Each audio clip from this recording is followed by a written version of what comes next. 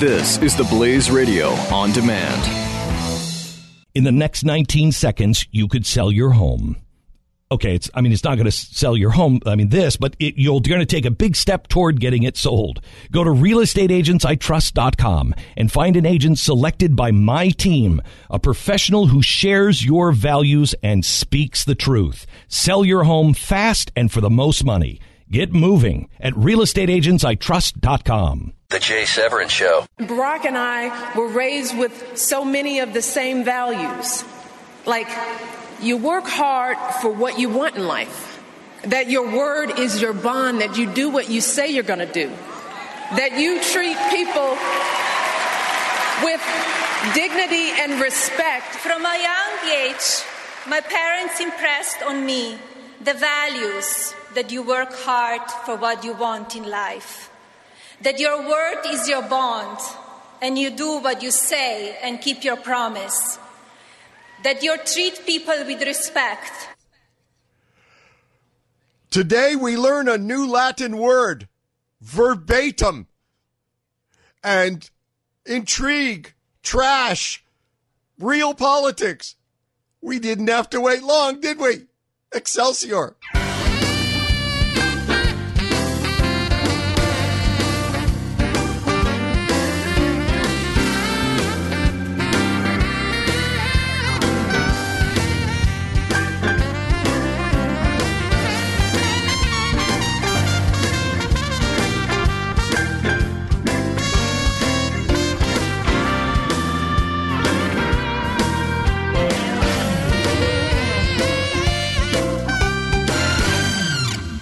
Welcome back, best and brightest. I am Jay Severin. We are together, the Blaze Radio Network, 1-888-900-3393, 1-888-900-3393. Will we be able to get it into 2 hours? Let's see. We are living history together again today. All right, let me say this right off the bat, and we will return to it, I hope, in the form of argument, and that's up to you. Not a fight. I'll fight if you want, but I'd prefer to argue at 1-888-900-3393. I mean, it is a good day for both, in as much as history is being struck right now as we're here together. And also, I have some firm opinions on this, also known as facts. I've endeavored, as usual, to check out what others are saying, analyzing the impressions of people who offer their impressions for a living. And so far as I can tell, as we go to air, no one has it right but me, which means you, because we're partners. And here it is. Here is the quintessence of the entire matter. You can count on me to repeat it. And I've tweeted it. Let me say it here. I'm going to read from my tweet because the tweet is perfect. Like my humility. Okay. The Trumps, plural. The Trumps are plagiarism victims, stabbed in the front by never Trump insider saboteurs. This is not, continuing to read verbatim from my own tweet, this is not, quote, plagiarism or sabotage. This is sabotage via plagiarism. Let me repeat this. The Trumps are victims of plagiarism, stabbed by never Trump insider saboteurs. This is not, there's many things this is, but one thing it's not is plagiarism or sabotage. No, it's sabotage via plagiarism. Now, if that is something with which you disagree, or it is, I've failed to make it clear, I can't wait for your call. I'll stop the monologue right now to take your call. 1-888-900-3393. 888-900-3393. What do you think happened last night? Also, do you think that Trump's side ought to be talking about it? Which is a question, probably the number one question. There are assessments, statements, opinions, analyses to be made here. But probably the number one question is, if I'm for Trump, or said another way, if I'm against Clinton, should I even be talking about this? Are the Trump supporters, are the Clinton opponents making a mistake even talking about this? Because it's, at the very least, terribly embarrassing and indicative of a amateurish campaign. At worst, it's the evidence of saboteurs within your campaign. It means that the Never Trumpers, the rumor as to the demise of the Never Trumpers movement has been grossly exaggerated. They're still there because this is the work of saboteurs. I'm reminded of a few phrases. If you're going to Washington and you want a friend, buy a dog. Another one is, those of us who wanted to see if Donald Trump has the temperament to be president, we're going to find out in a hurry, especially if you work for Trump. I can't believe, as I sit here right now, and I there's an inside story and an outside story here. What I'm going to do today is, and I've never been so sure of the insight I can deliver you today. Did I mention unique insight? There's an inside game and an outside game here. By definition, we're not going to know, or at least not have confirmed, maybe ever, the inside game. But I'll tell you today, in the next few minutes, what the inside game is. Here's an example. I'll bet you that Paul Manafort, the director, the big wig,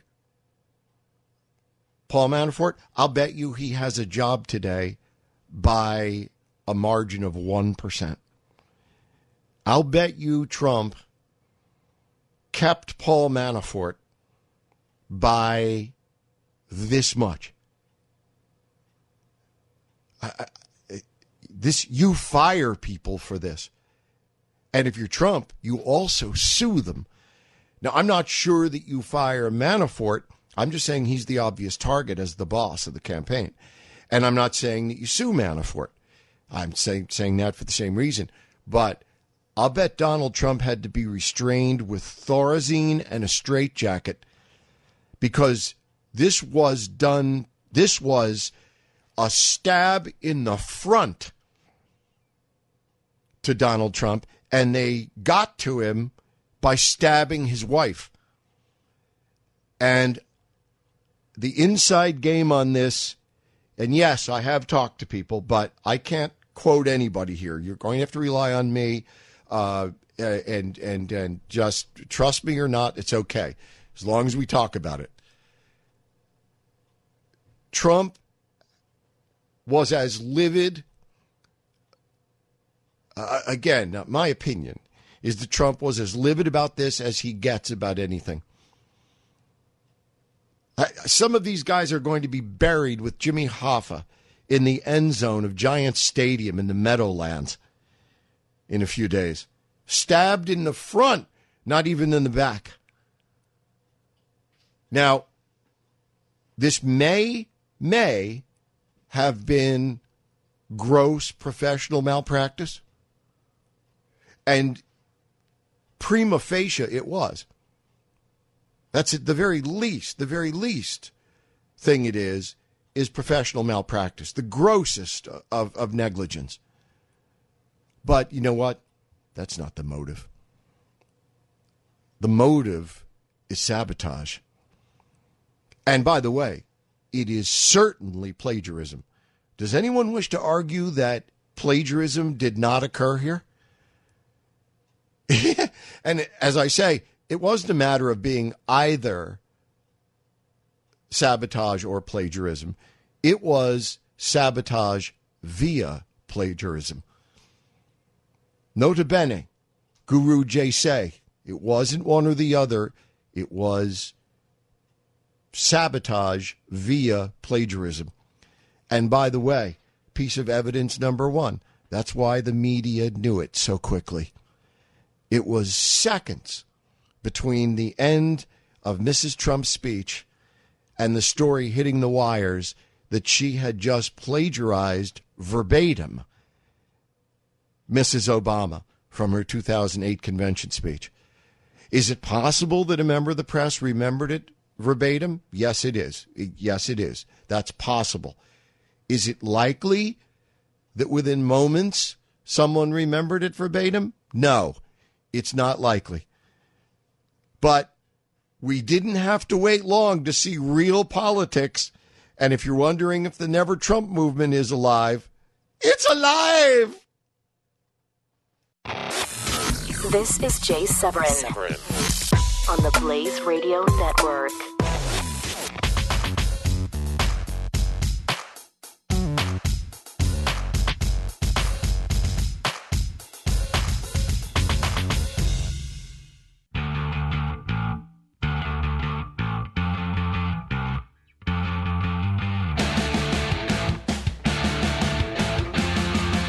This is Jay Severin on the Blaze Radio Network. Best and brightest, I'm astounded by the stout fortitude of a certain small number of imbecilic tweeps who wish to insult me and you, for that matter, but won't call. They limit their fortitude to the anonymity of a tweet, which is fine. We welcome the tweets. It's just a pity that so few people have the brains and balls to want to argue. But our partners are different, starting with our managing partner, Emeritus, Rock A. Hey, sorry to disappoint you, my friend. No, I'm not here to argue with you. I'm here to agree with you. Rocky, I love you, and you're welcome to argue, fight, or even hit me with a beer bottle if you find it necessary. That's what the chicken wire's for, buddy. we just keep that chicken wire up, and we're both safe. So I can't argue with you a bit. You know, the question is, I'm sitting here, I'm looking at the two speeches side by side, and they got the exact words. I mean, precisely exact words highlighted. And the chances that those words assembled themselves accidentally, I mean, it's astronomically... I mean, it's impossible. I mean, you take yourself a piece of sand art and shake that piece of sand art until it comes back to what it was originally. That's how high the improbability is. It's just Rocky. I don't think that there are, even among some of these remarkable tweeps. I don't think there's anyone prepared to argue that it isn't. I mean, I've got people coming close saying, "Stop with the plagiarism." But even the people who are the most adamant about this, in my bringing it up, no one has yet said in any medium, it isn't true, it wasn't plagiarism. Now, I think a couple people have misunderstood, Rock, and they think that I'm accusing her of plagiarism, which I'm not. And my original tweet says the Trumps are victims of plagiarism. I listen to your words. You and I have long embraced language and logic. It's very important to listen to the words carefully, assemble them the way that they are, use the English dictionary, don't use slang, don't use progressive terms. You know, I mean, sticking to pure English and what words mean is very important. And your tweet is perfect. And again, I'll say, for those out there that aren't getting it, go to CNN Politics, look at this thing that's up on the internet here, and look at the highlight words, and tell me that that's not plagiarized. Now, it's not the plagiarism that bothers me; it's the fact that they deny it or won't admit to it. If they can't admit to a simple, small thing like this, then we got the makings of another Hillary Clinton. Well, don't you think, Rocky, that given Trump's reaction so far when people have otherwise tried to sabotage him, don't you think he'd have the same kind of feisty reaction to this and jujitsu this? Don't deny it. Say, yes, we were robbed. Someone took our money and took our confidence and worked with us side by side, late at night in a hotel room, blood, sweat, and tears, to work on my wife's maiden voyage of a speech. And they stole from us. They sabotaged us. Everyone can relate to, being turned on. And that's what's happened here. And who knows? I mean, wherever this speech came from, that's the main thing to me. Just somebody come out, admit to it, say, okay, this is what happened, and then it's behind you. But we've got three people on the record who are listed as the principal speechwriters, along with Melania. But the thing is, in a process like this, with which I'm so intimately acquainted, there is never, the number of people listed as speechwriters is always a formal and minimal number. That number always swells in fact. Someone adds a phrase, someone subtracts a phrase, Donald Trump gets his hands on it, she gets her hands on it. I mean, the actual number of speechwriters is listed as 3. That if you count technically everyone who added and subtracted something, it's 33. Sure. Listening to Melania, too, I have no reason to believe that she's not sincere, not one thing whatsoever. And I've listened to part of her speech, and she sure sounds innocent in that I wouldn't think that she was even aware of it. It was. I think she is guileless. I really do. I mean, I'm not crazy. I know that a woman like that, and I don't mean to be pejorative in saying that, but this is a woman of the world. Maybe she wasn't when they met, but she certainly is now. And I'm not saying that she's naive, but I do think she's guileless. And I don't think she's capable of sitting down and stealing someone's words. And I don't think she's so stupid that she thinks she could, in this age, steal someone's words and have it go undetected. Which goes right back to your tweet. I believe that they were victims. And I think she's the greater victim here because Donald has the ability to say, hey, who did this?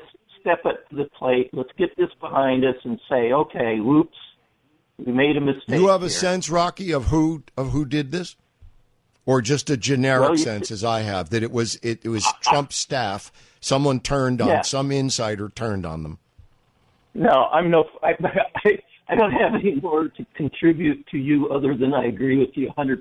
I wanted to chime in on that because. Yeah, I think that somebody did it. No, I don't think. I can say beyond the shadow of a doubt that somebody is responsible here, and I don't really think it's Melania. Well, you've made one of the most very important observations here, which is don't deny it. The first 24 hours of the story, Rock, they've been out there saying, no, it wasn't plagiarism. This was her from her heart. And they've also, on the record, given, as I count so far, either 3 or 4 versions from the Trump camp of what their explanation is, and including denials. And it's just not smart. You know what? I would like to take this moment, if I could, to say this is one of the reasons that I so dislike Donald Trump, is he came up with this idea that there was Lion Ted. Well, that certainly was a completely a bad assessment, completely the wrong person calling somebody a liar. He's lying on something as little as this.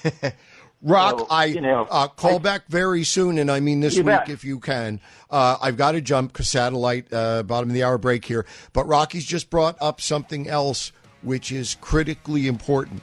And it's not related to the sabotage, if that's what indeed it is, not related to the plagiarism, but it is related broadly to the non-death of the Never Trumpers, and that is Ted Cruz is not going easily into this night. I am hearing that Ted Cruz is making a lot of demands, and it is people may walk out. Jay Severin. Excelsior. The Blaze Radio Network.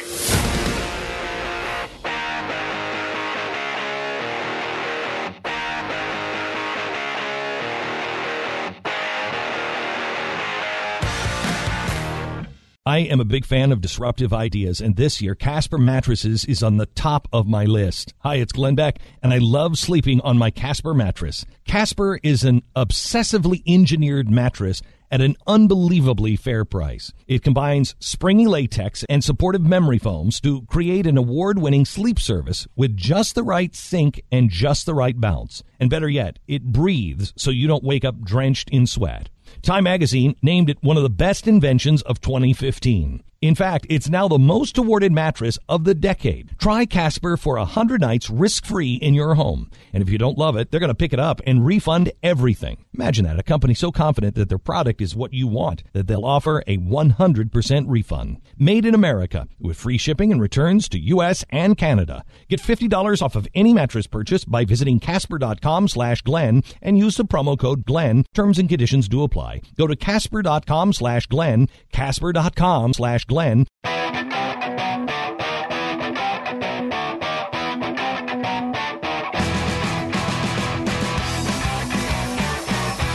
This is the Jay Severin Show on the Blaze Radio Network. Rocky sets the bar high. Thank you. I love you, my brother. Thanks for calling and calling in first. Other partners on the line, so I will truncate my further opinions on this a little bit, but not entirely. And I was tweeting something in response, which is why you guys make me better, because in responding to the tweets, even the ones I don't particularly care for, if we don't agree or I think you're being unreasonable, and I'm sure the feeling's mutual in many cases. Now, look, you do make me better. And in responding to one of these, a thought pretty much evolved. And that was, I said to... is it down that far already? No, I said to Mark. I hate to see a guy, anybody, lose their job over a mistake, even if it's a gross mistake. And I do. But this was no mistake. See, I hate to see anyone lose their job if they screw up. But there's a difference between screwing up, even a big screw up, and plotting against your partner or your employer or whatever. Now, we may never find out exactly what happened, but this was no mistake. Not in the act of commission. The plagiarism was no mistake. Although, okay, maybe, brilliantly argued, you could reduce that in our minds to, gross malpractice and negligence. But the leaking it, the way it was used, the sabotage, that doesn't seem to me to be a mistake. Anyway, in saying I hate to see someone lose their job over a mistake, just leak the guy's name. He'll never work again. And then it occurred to me, and I added a P.S. He'll never work again unless, of course, it was the Republicans who hired him.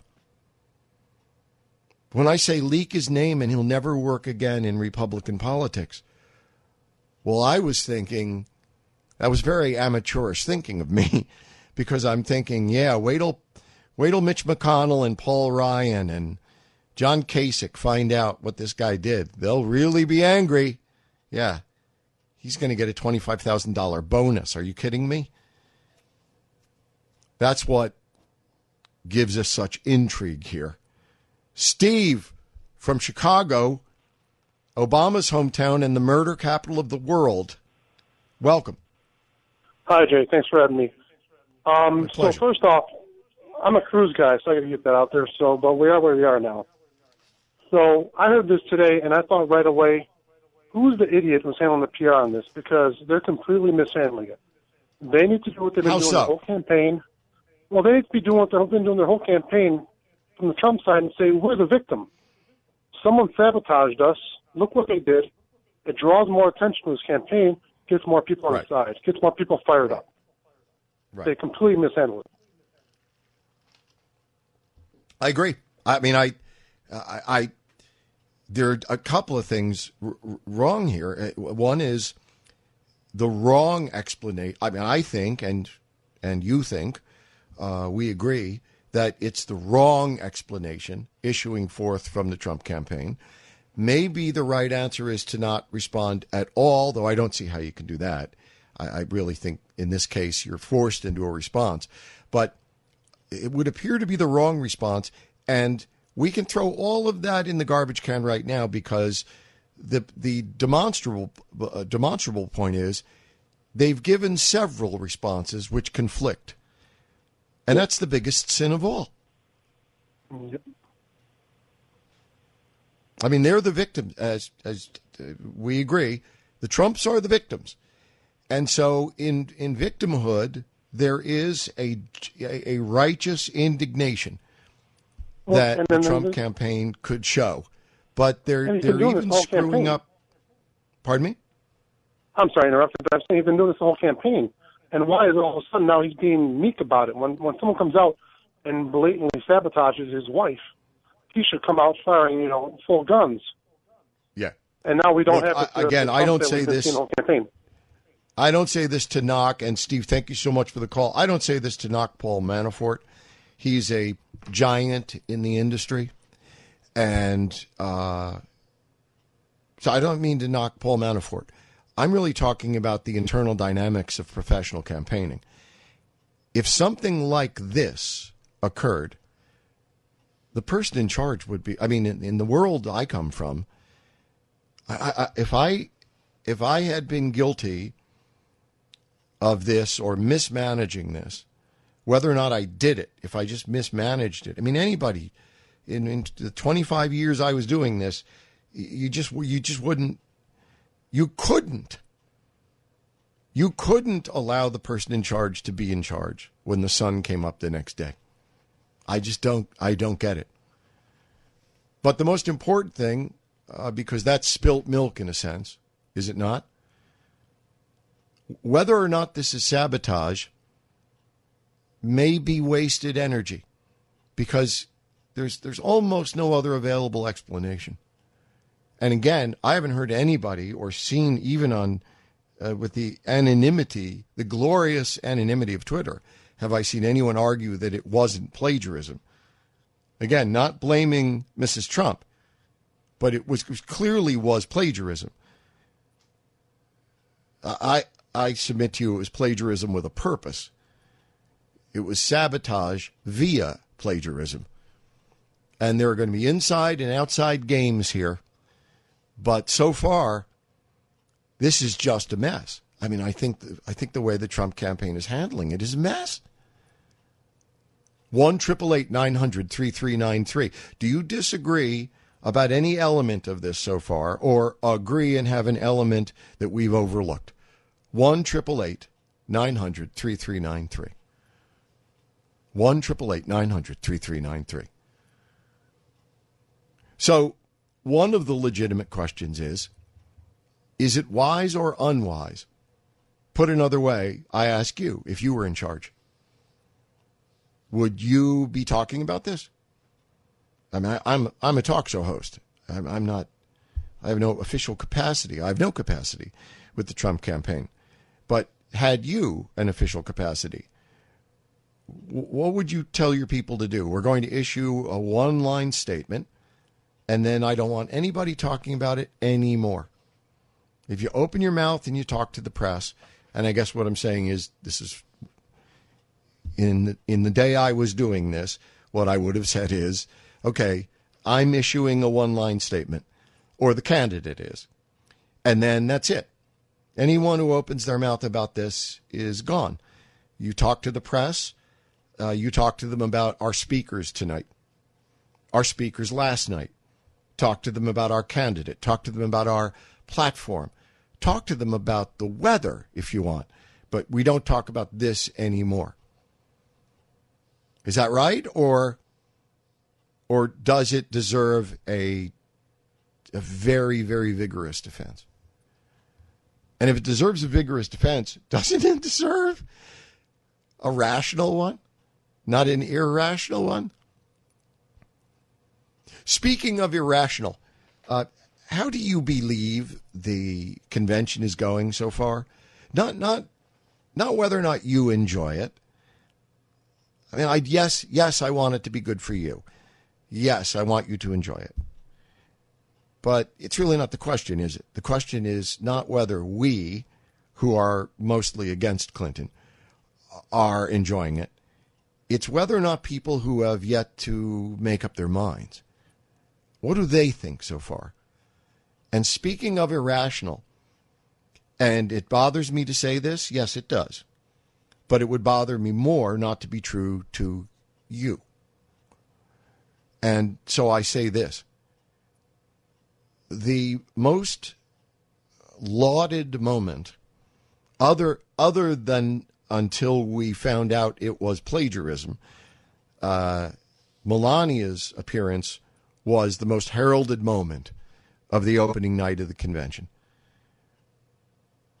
And now the second most heralded moment, which now is forever going to be the second most, is Rudy Giuliani's speech. Did you see Rudy's speech?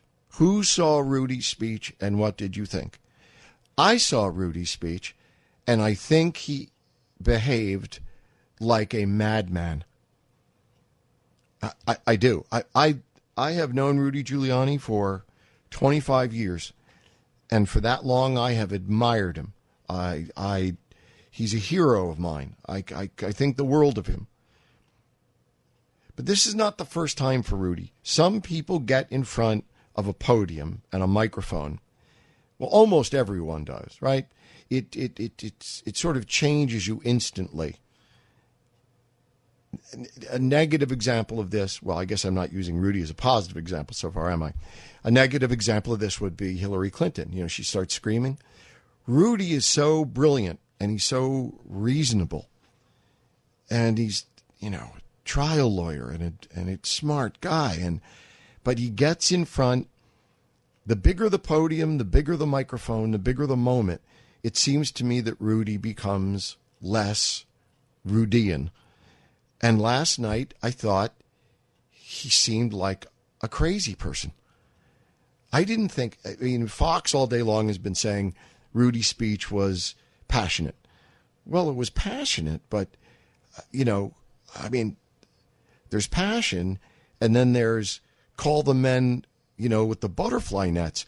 Again, I love Rudy Giuliani, but I must be true to us and what we do here and say to you, what did I think of that as a speech style last night?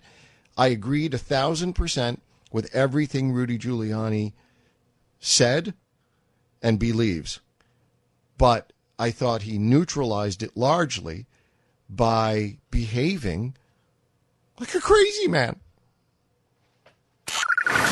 Jay Severin on the Blaze Radio Network.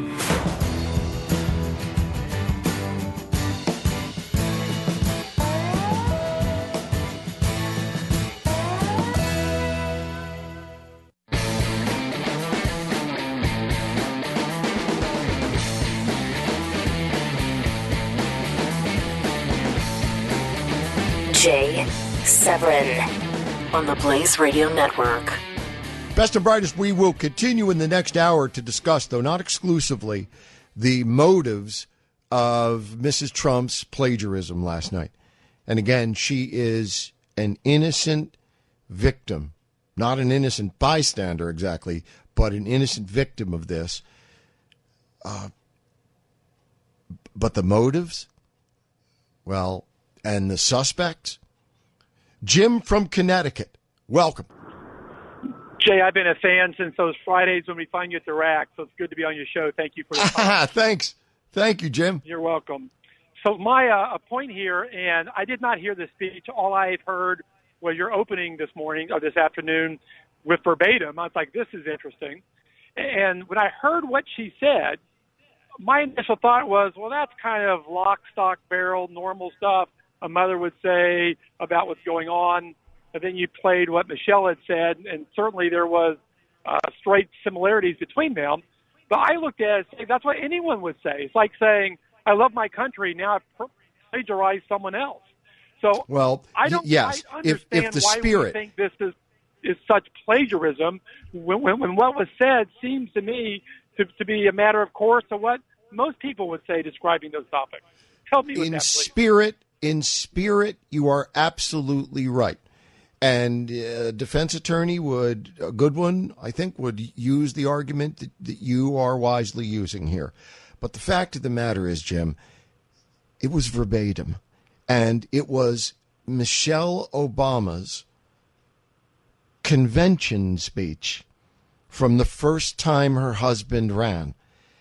And it wasn't a series of phrases that merely conveyed patriotism, love of family, all those things. It did so with very particular words and phrasing. And I don't think there's I've listened to this 100 times from the BBC in the middle of the night last night to, all day long, and read it.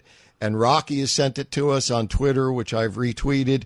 You look at this, and this meets the textbook definition, the prima facie definition of plagiarism, Jim.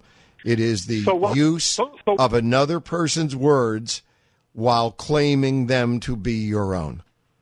So what she should be doing is she should go and stand out front and say, I'm offended that people think that loving God, country, family, working hard is only a character trait of Michelle Obama.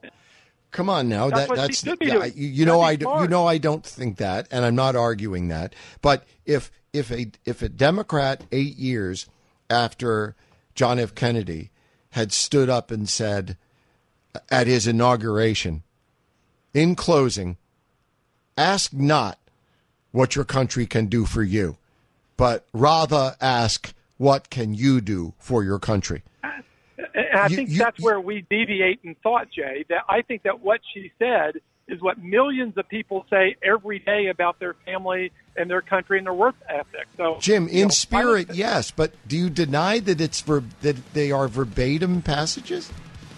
I do not deny that. I mean, the words speak for themselves. But again, that's like saying I love my country. That's not verbatim. All right, Jim, I take your point. We'll have to agree, buddy, to disagree on this one. I think plagiarism is plagiarism is plagiarism. Jay Severin on the Blaze Radio Network.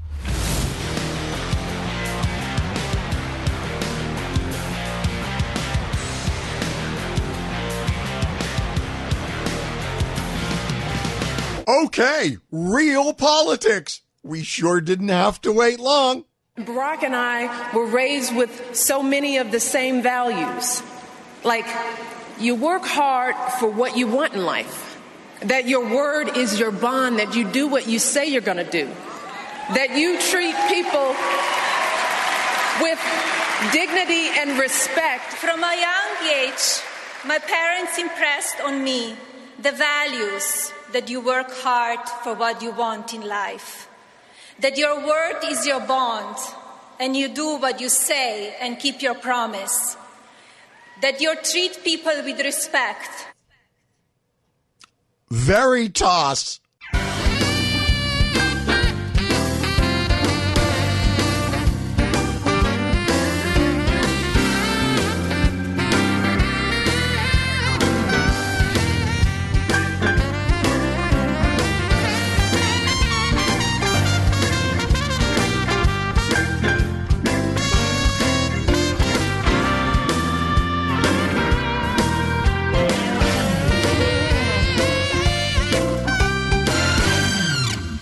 You are the best and brightest. Welcome back. Together we are the Blaze Radio Network. I am Jay Severin, and some other useful in-context Latin words for today would be verbatim, plagiarism, prima facie, ipso facto.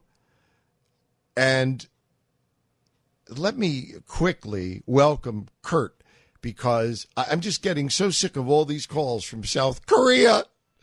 But Kurt from South Korea is calling, so we're going to make an exception here. Hi, Jay. How are you doing? Kurt, we are well. Are you physically located within South Korea? Yes, I have been living here for 5 years. 5 months. Sorry. It's 5 in the morning. It's okay. Here. It's okay. I'll bet it seems sometimes like 5 minutes, if you know what I mean. Yeah, it really does. So I was calling in to accept your challenge about how would I, if I was advising the Trump campaign. And I was thinking about, well, Trump kind of got where he was based on fighting establishment.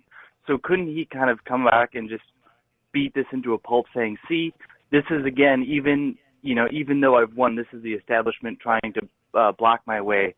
And, I'm fighting for the people. This is just Washington politics. This is the same old politicians that have got us in this mess. And they're sabotaging my wife. What a low blow. Look at the size of their manhood. Things like that. The answer is yes. And not to be a bummer here, but we did talk a little about that in the first hour. Procedurally, it begins with how you posture yourself. And I think that you posture yourself, what I would advise my client to do, and I think in accordance with what you're saying, is immediately assume the altogether appropriate righteous indignation. Someone has turned on you. Now, of course, between you and me, that's politics, right? But yeah, for most Americans who don't really think of their politics that way, you've been betrayed. This is in principle the same thing as a spouse or a mate or best friend betraying each other. You don't do it.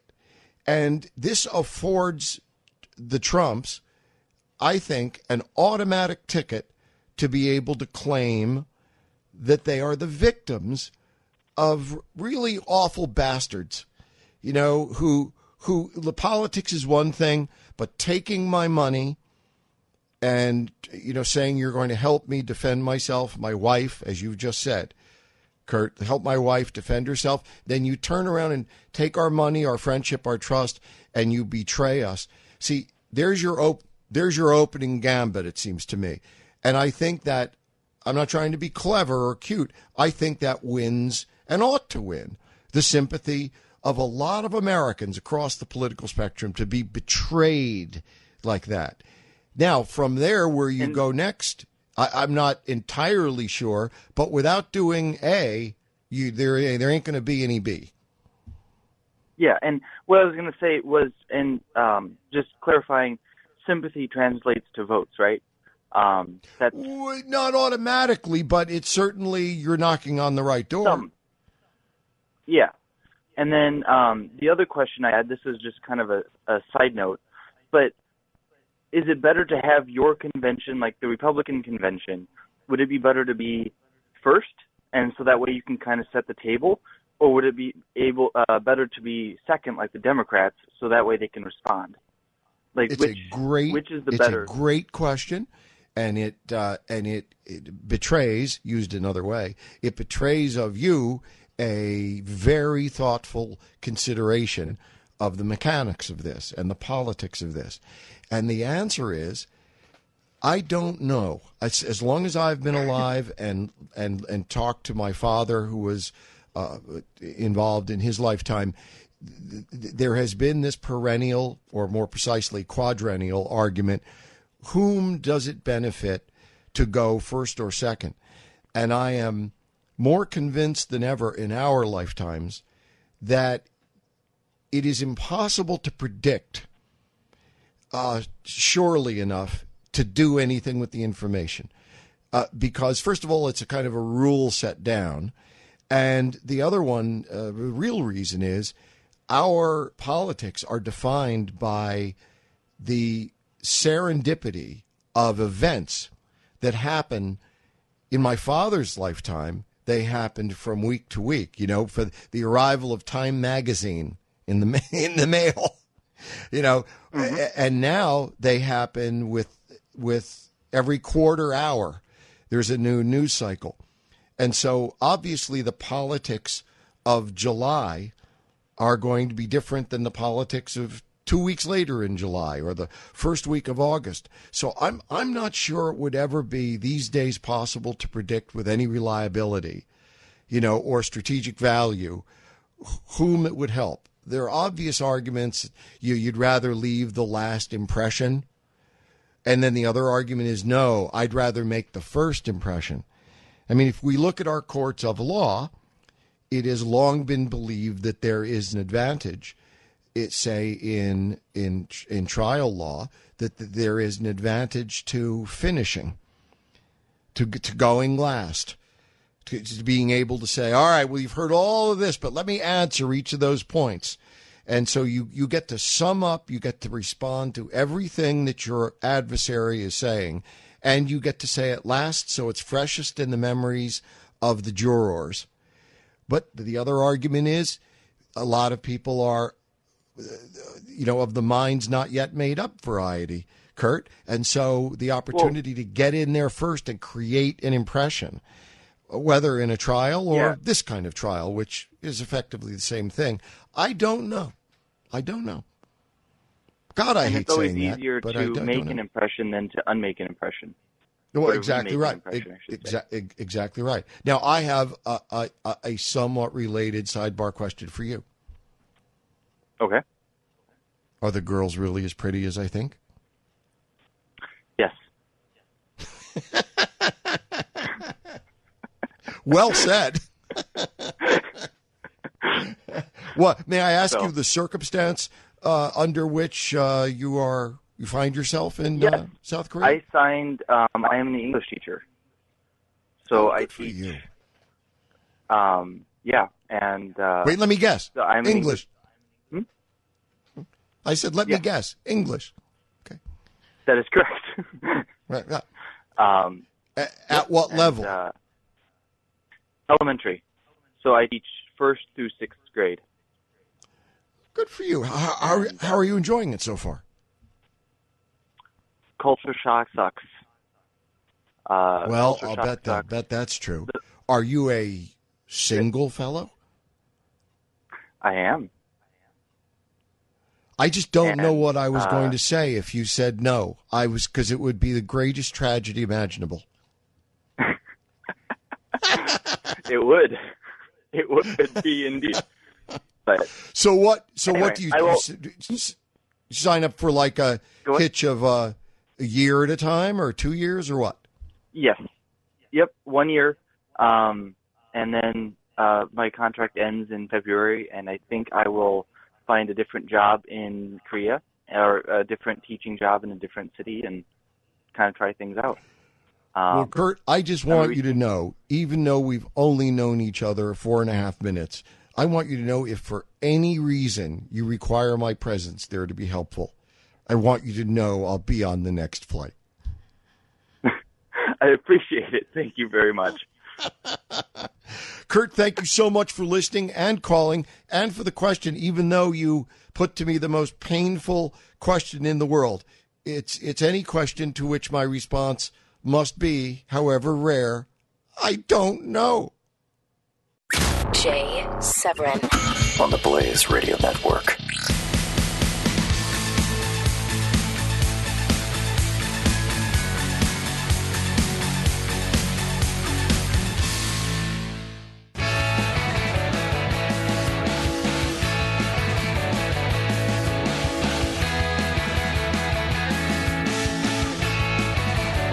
The Jay Severin Show, only on the Blaze Radio Network. Best and brightest, before we return to our partners on the phone, a couple of quick questions. Will this still be a story tomorrow? Most importantly, will it still be a story when Donald Trump speaks his big speech, the big one, on Thursday night? No, wait, there's a bigger question. Will this still be a story on Friday? Because if Donald Trump has to sail into the headwinds of this negative story, and again, the story, the damaging element of the story is not so much that he was played for a fool, though he was.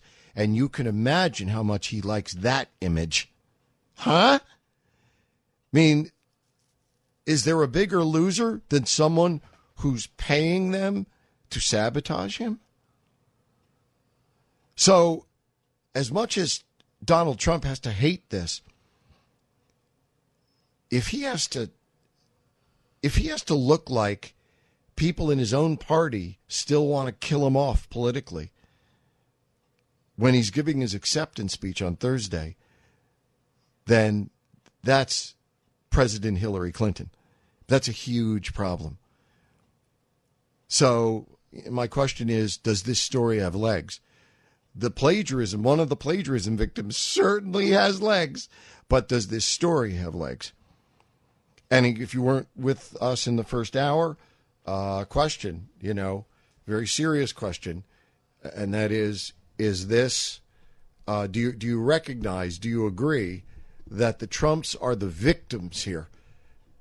This is not an either-or case, as people who don't know are saying. They're saying this is either plagiarism or sabotage. And that is wrong. That is wrong. It is not plagiarism or sabotage. It is sabotage via plagiarism. What we don't know yet is who did this. And my theory is never Trumpers, people on Trump's own staff who may have been placed there or secretly paid or encouraged by Rince Pubis or who knows, one of the rhinos who figures, all right, if we can't kill Trump publicly, let's try to stab him. Let's take him out et tu Brutus style. All right. I want to tell you about my favorite moment of the convention so far. And believe me, there's only one. So it narrows down quickly. Scott from North Carolina, thank you for your patience, my friend. Yes, sir. Thank you. I'm a little bit nervous because I got such a far-fetched idea here for you. No such thing, buddy. And it's all in the breathing. Just breathe and let's hear it. Because it's never what it appears to be. You're already closer than 90% of the population. Well, I hope so. Just your previous statement is very hard to argue, but could it possibly be that this language was intentional by them? By the Trumps? Oh, yes, sir. Because there were two things in order to play the victim? No, sir.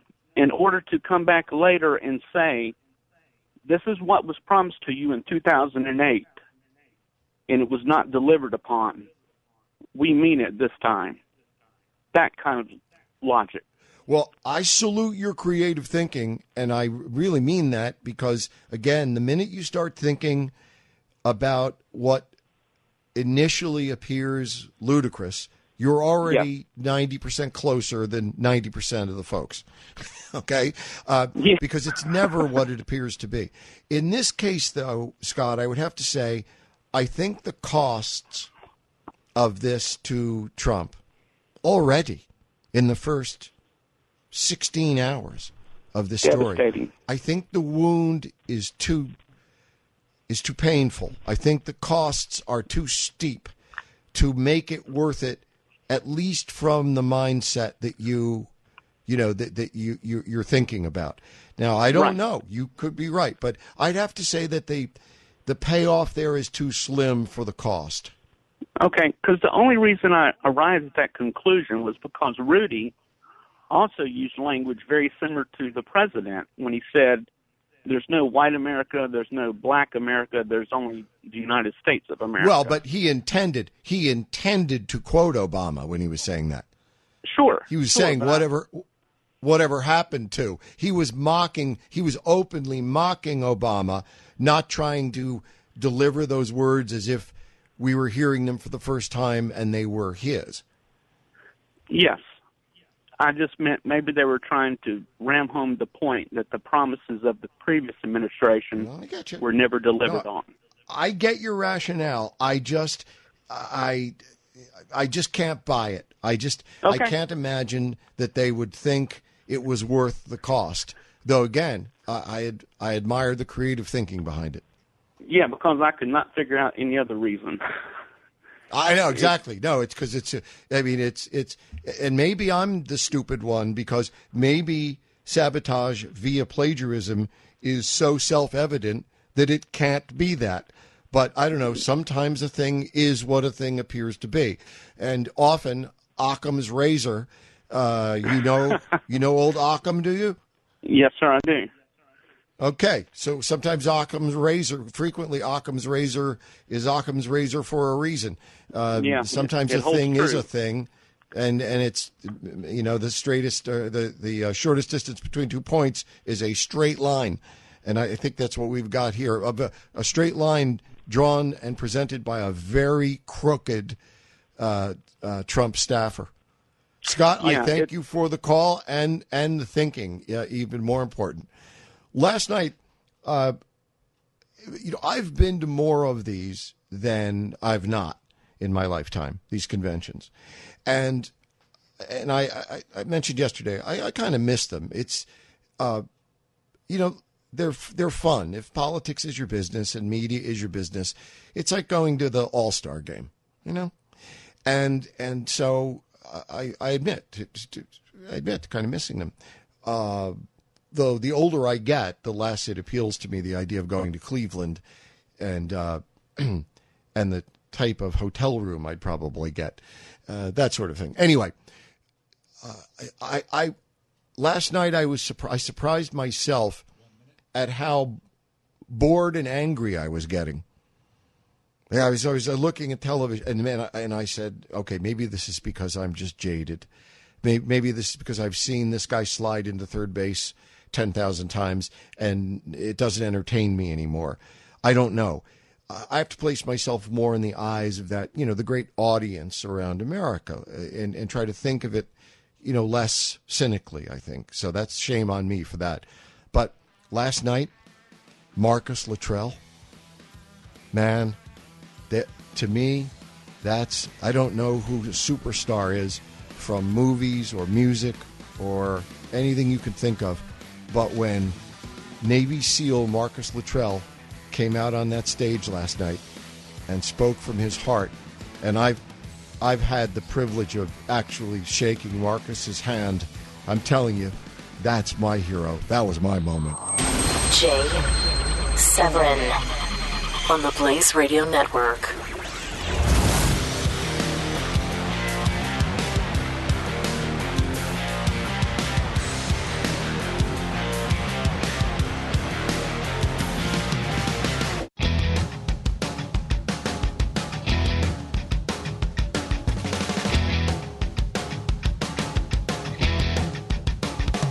This is Jay Severin on the Blaze Radio Network.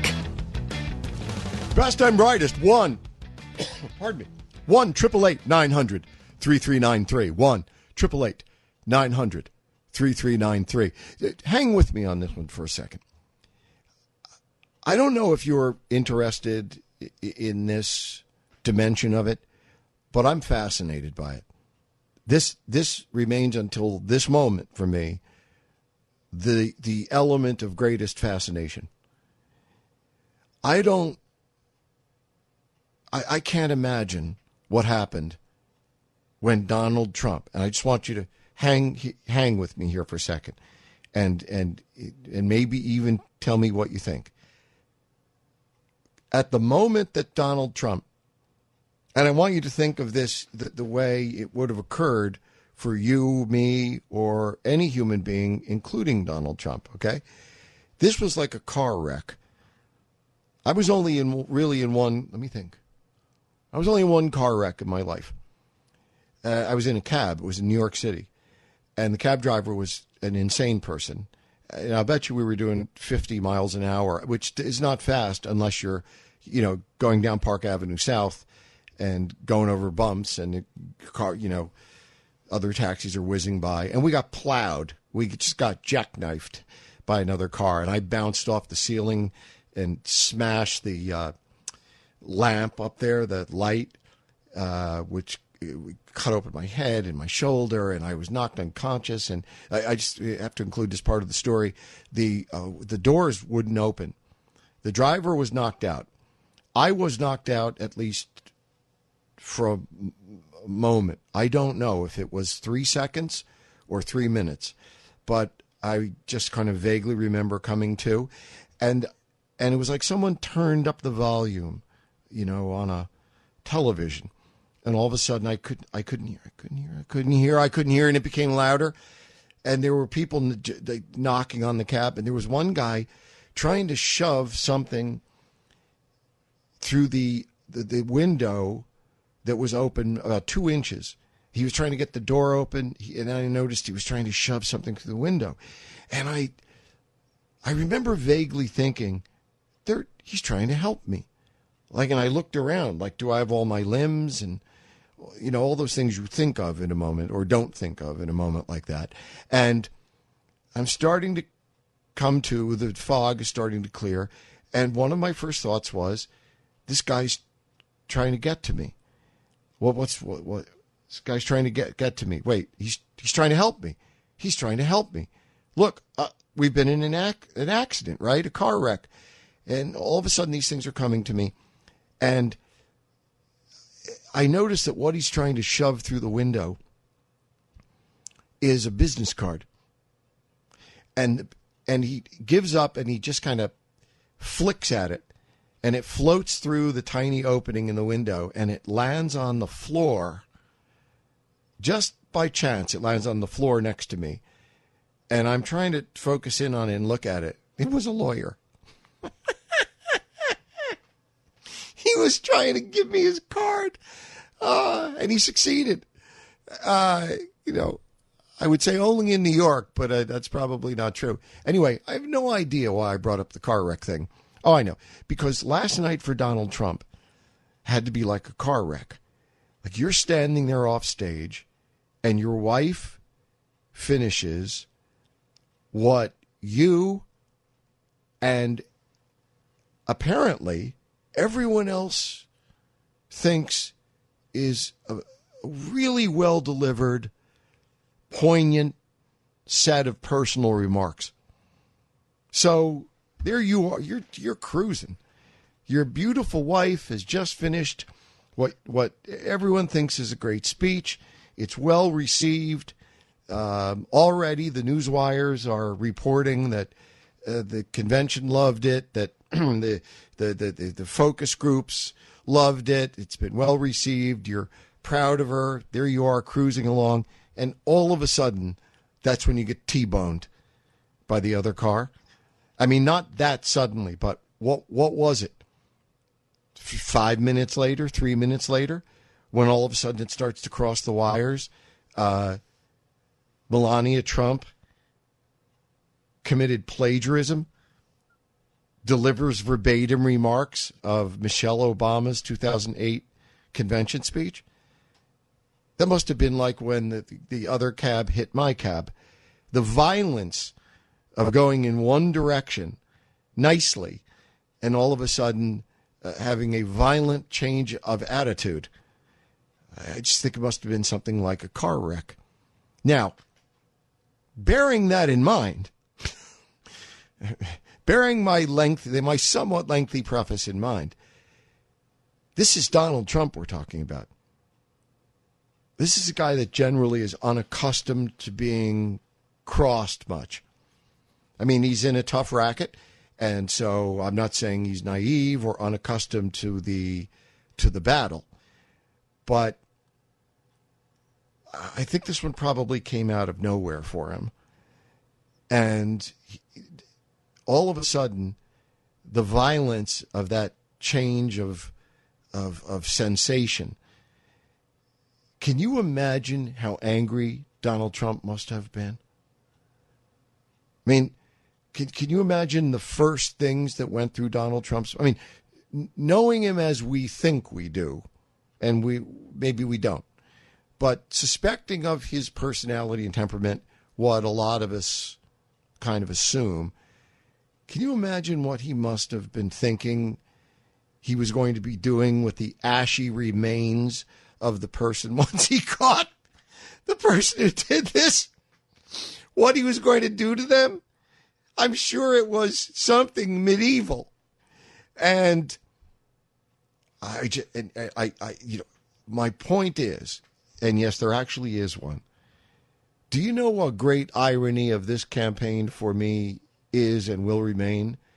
That to the extent I may have harbored doubt whether Donald Trump harbors the appropriate temperament to be president of the United States, I think the fact that he got through the first hour of that last night without killing someone with his bare hands,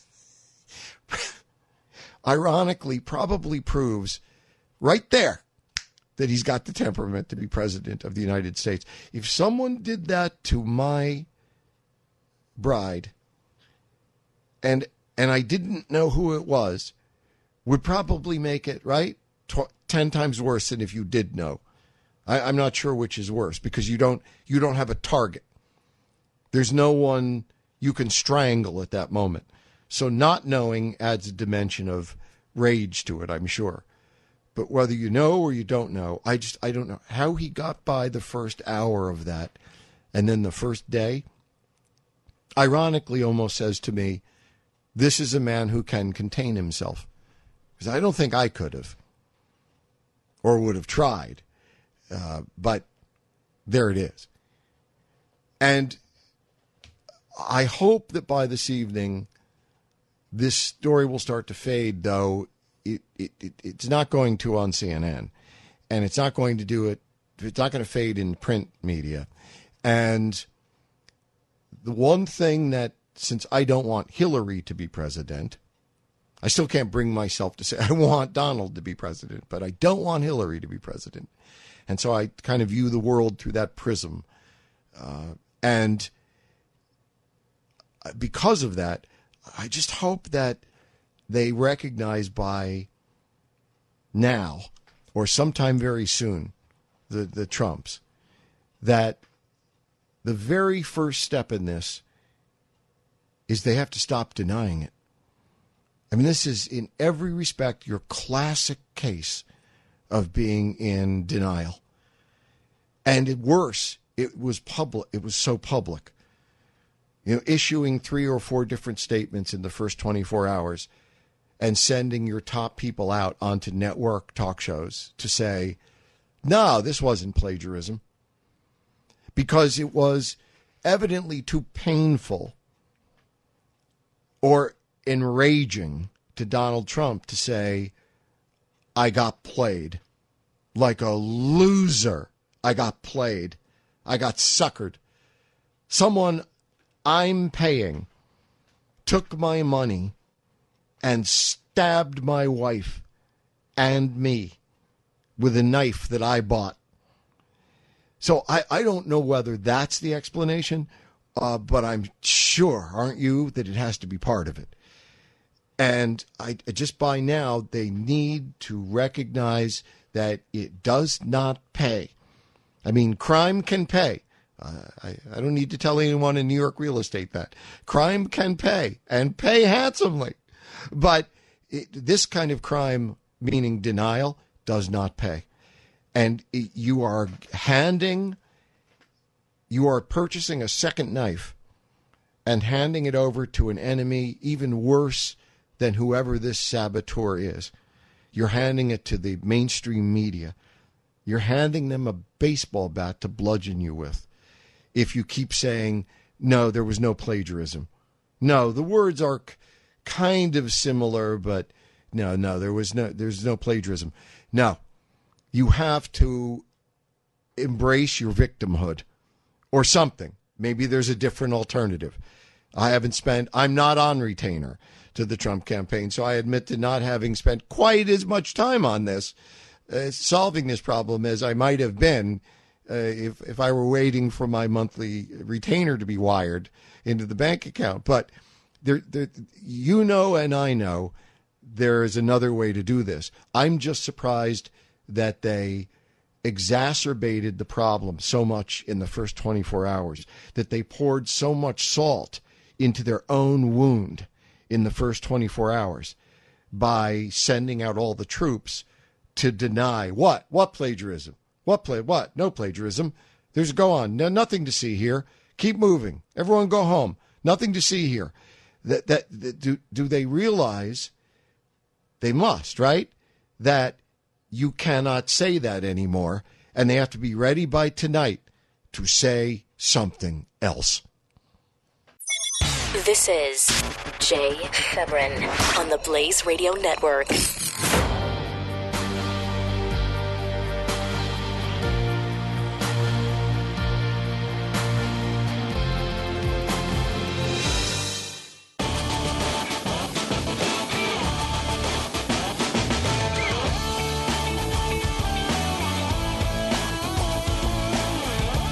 The Jay Severin Show on the Blaze Radio Network. B&B, we're going to talk more about this when we know more about it. I've always found that at least marginally useful. But we're going to talk about it right now for a moment just to set it up. Because and this is pretty dopey, something didn't occur to me that really ought to have occurred to me. And it's kind of really dopey. And it's Ted Cruz. Maybe I didn't think of it because Ted Cruz was always my guy. But that's no excuse. It's maybe a marginal explanation, but it certainly isn't a defense. I don't know why I didn't think of this. But what happened to Donald Trump on the first day of his convention, what did happen?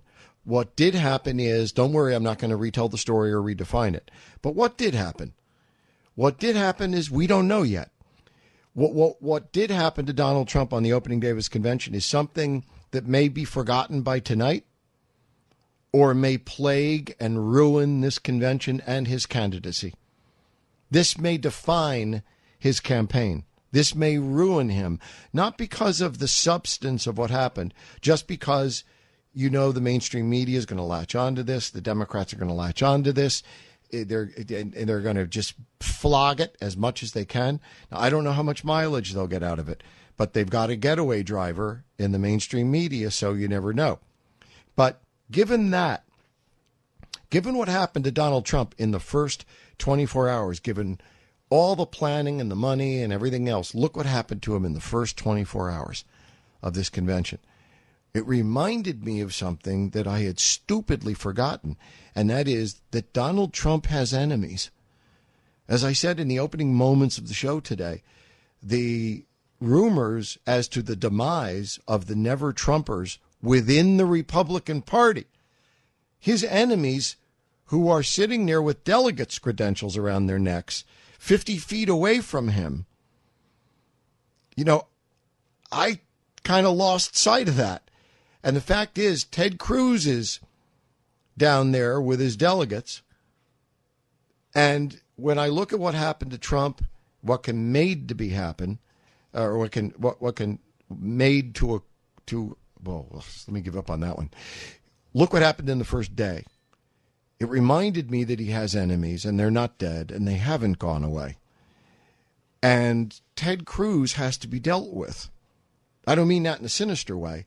I just mean I now realize that it's not whether Ted Cruz is going to be a worry, like getting Ted to fall in line and go up there and speak in glowing, worshipful, endorsing, embracing terms of Donald Trump.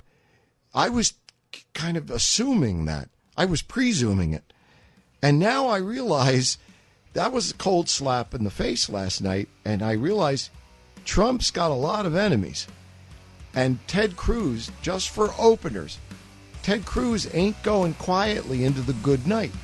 And I keep hearing rumors from people who are there that I'm talking to that there are a lot of rumors that the Ted Cruz delegation is going to walk out, that he's going to demand stuff, and there's going to be a fight between him and Trump. In other words, more politics. It gets better. This is Jay Severin on the Blaze Radio Network.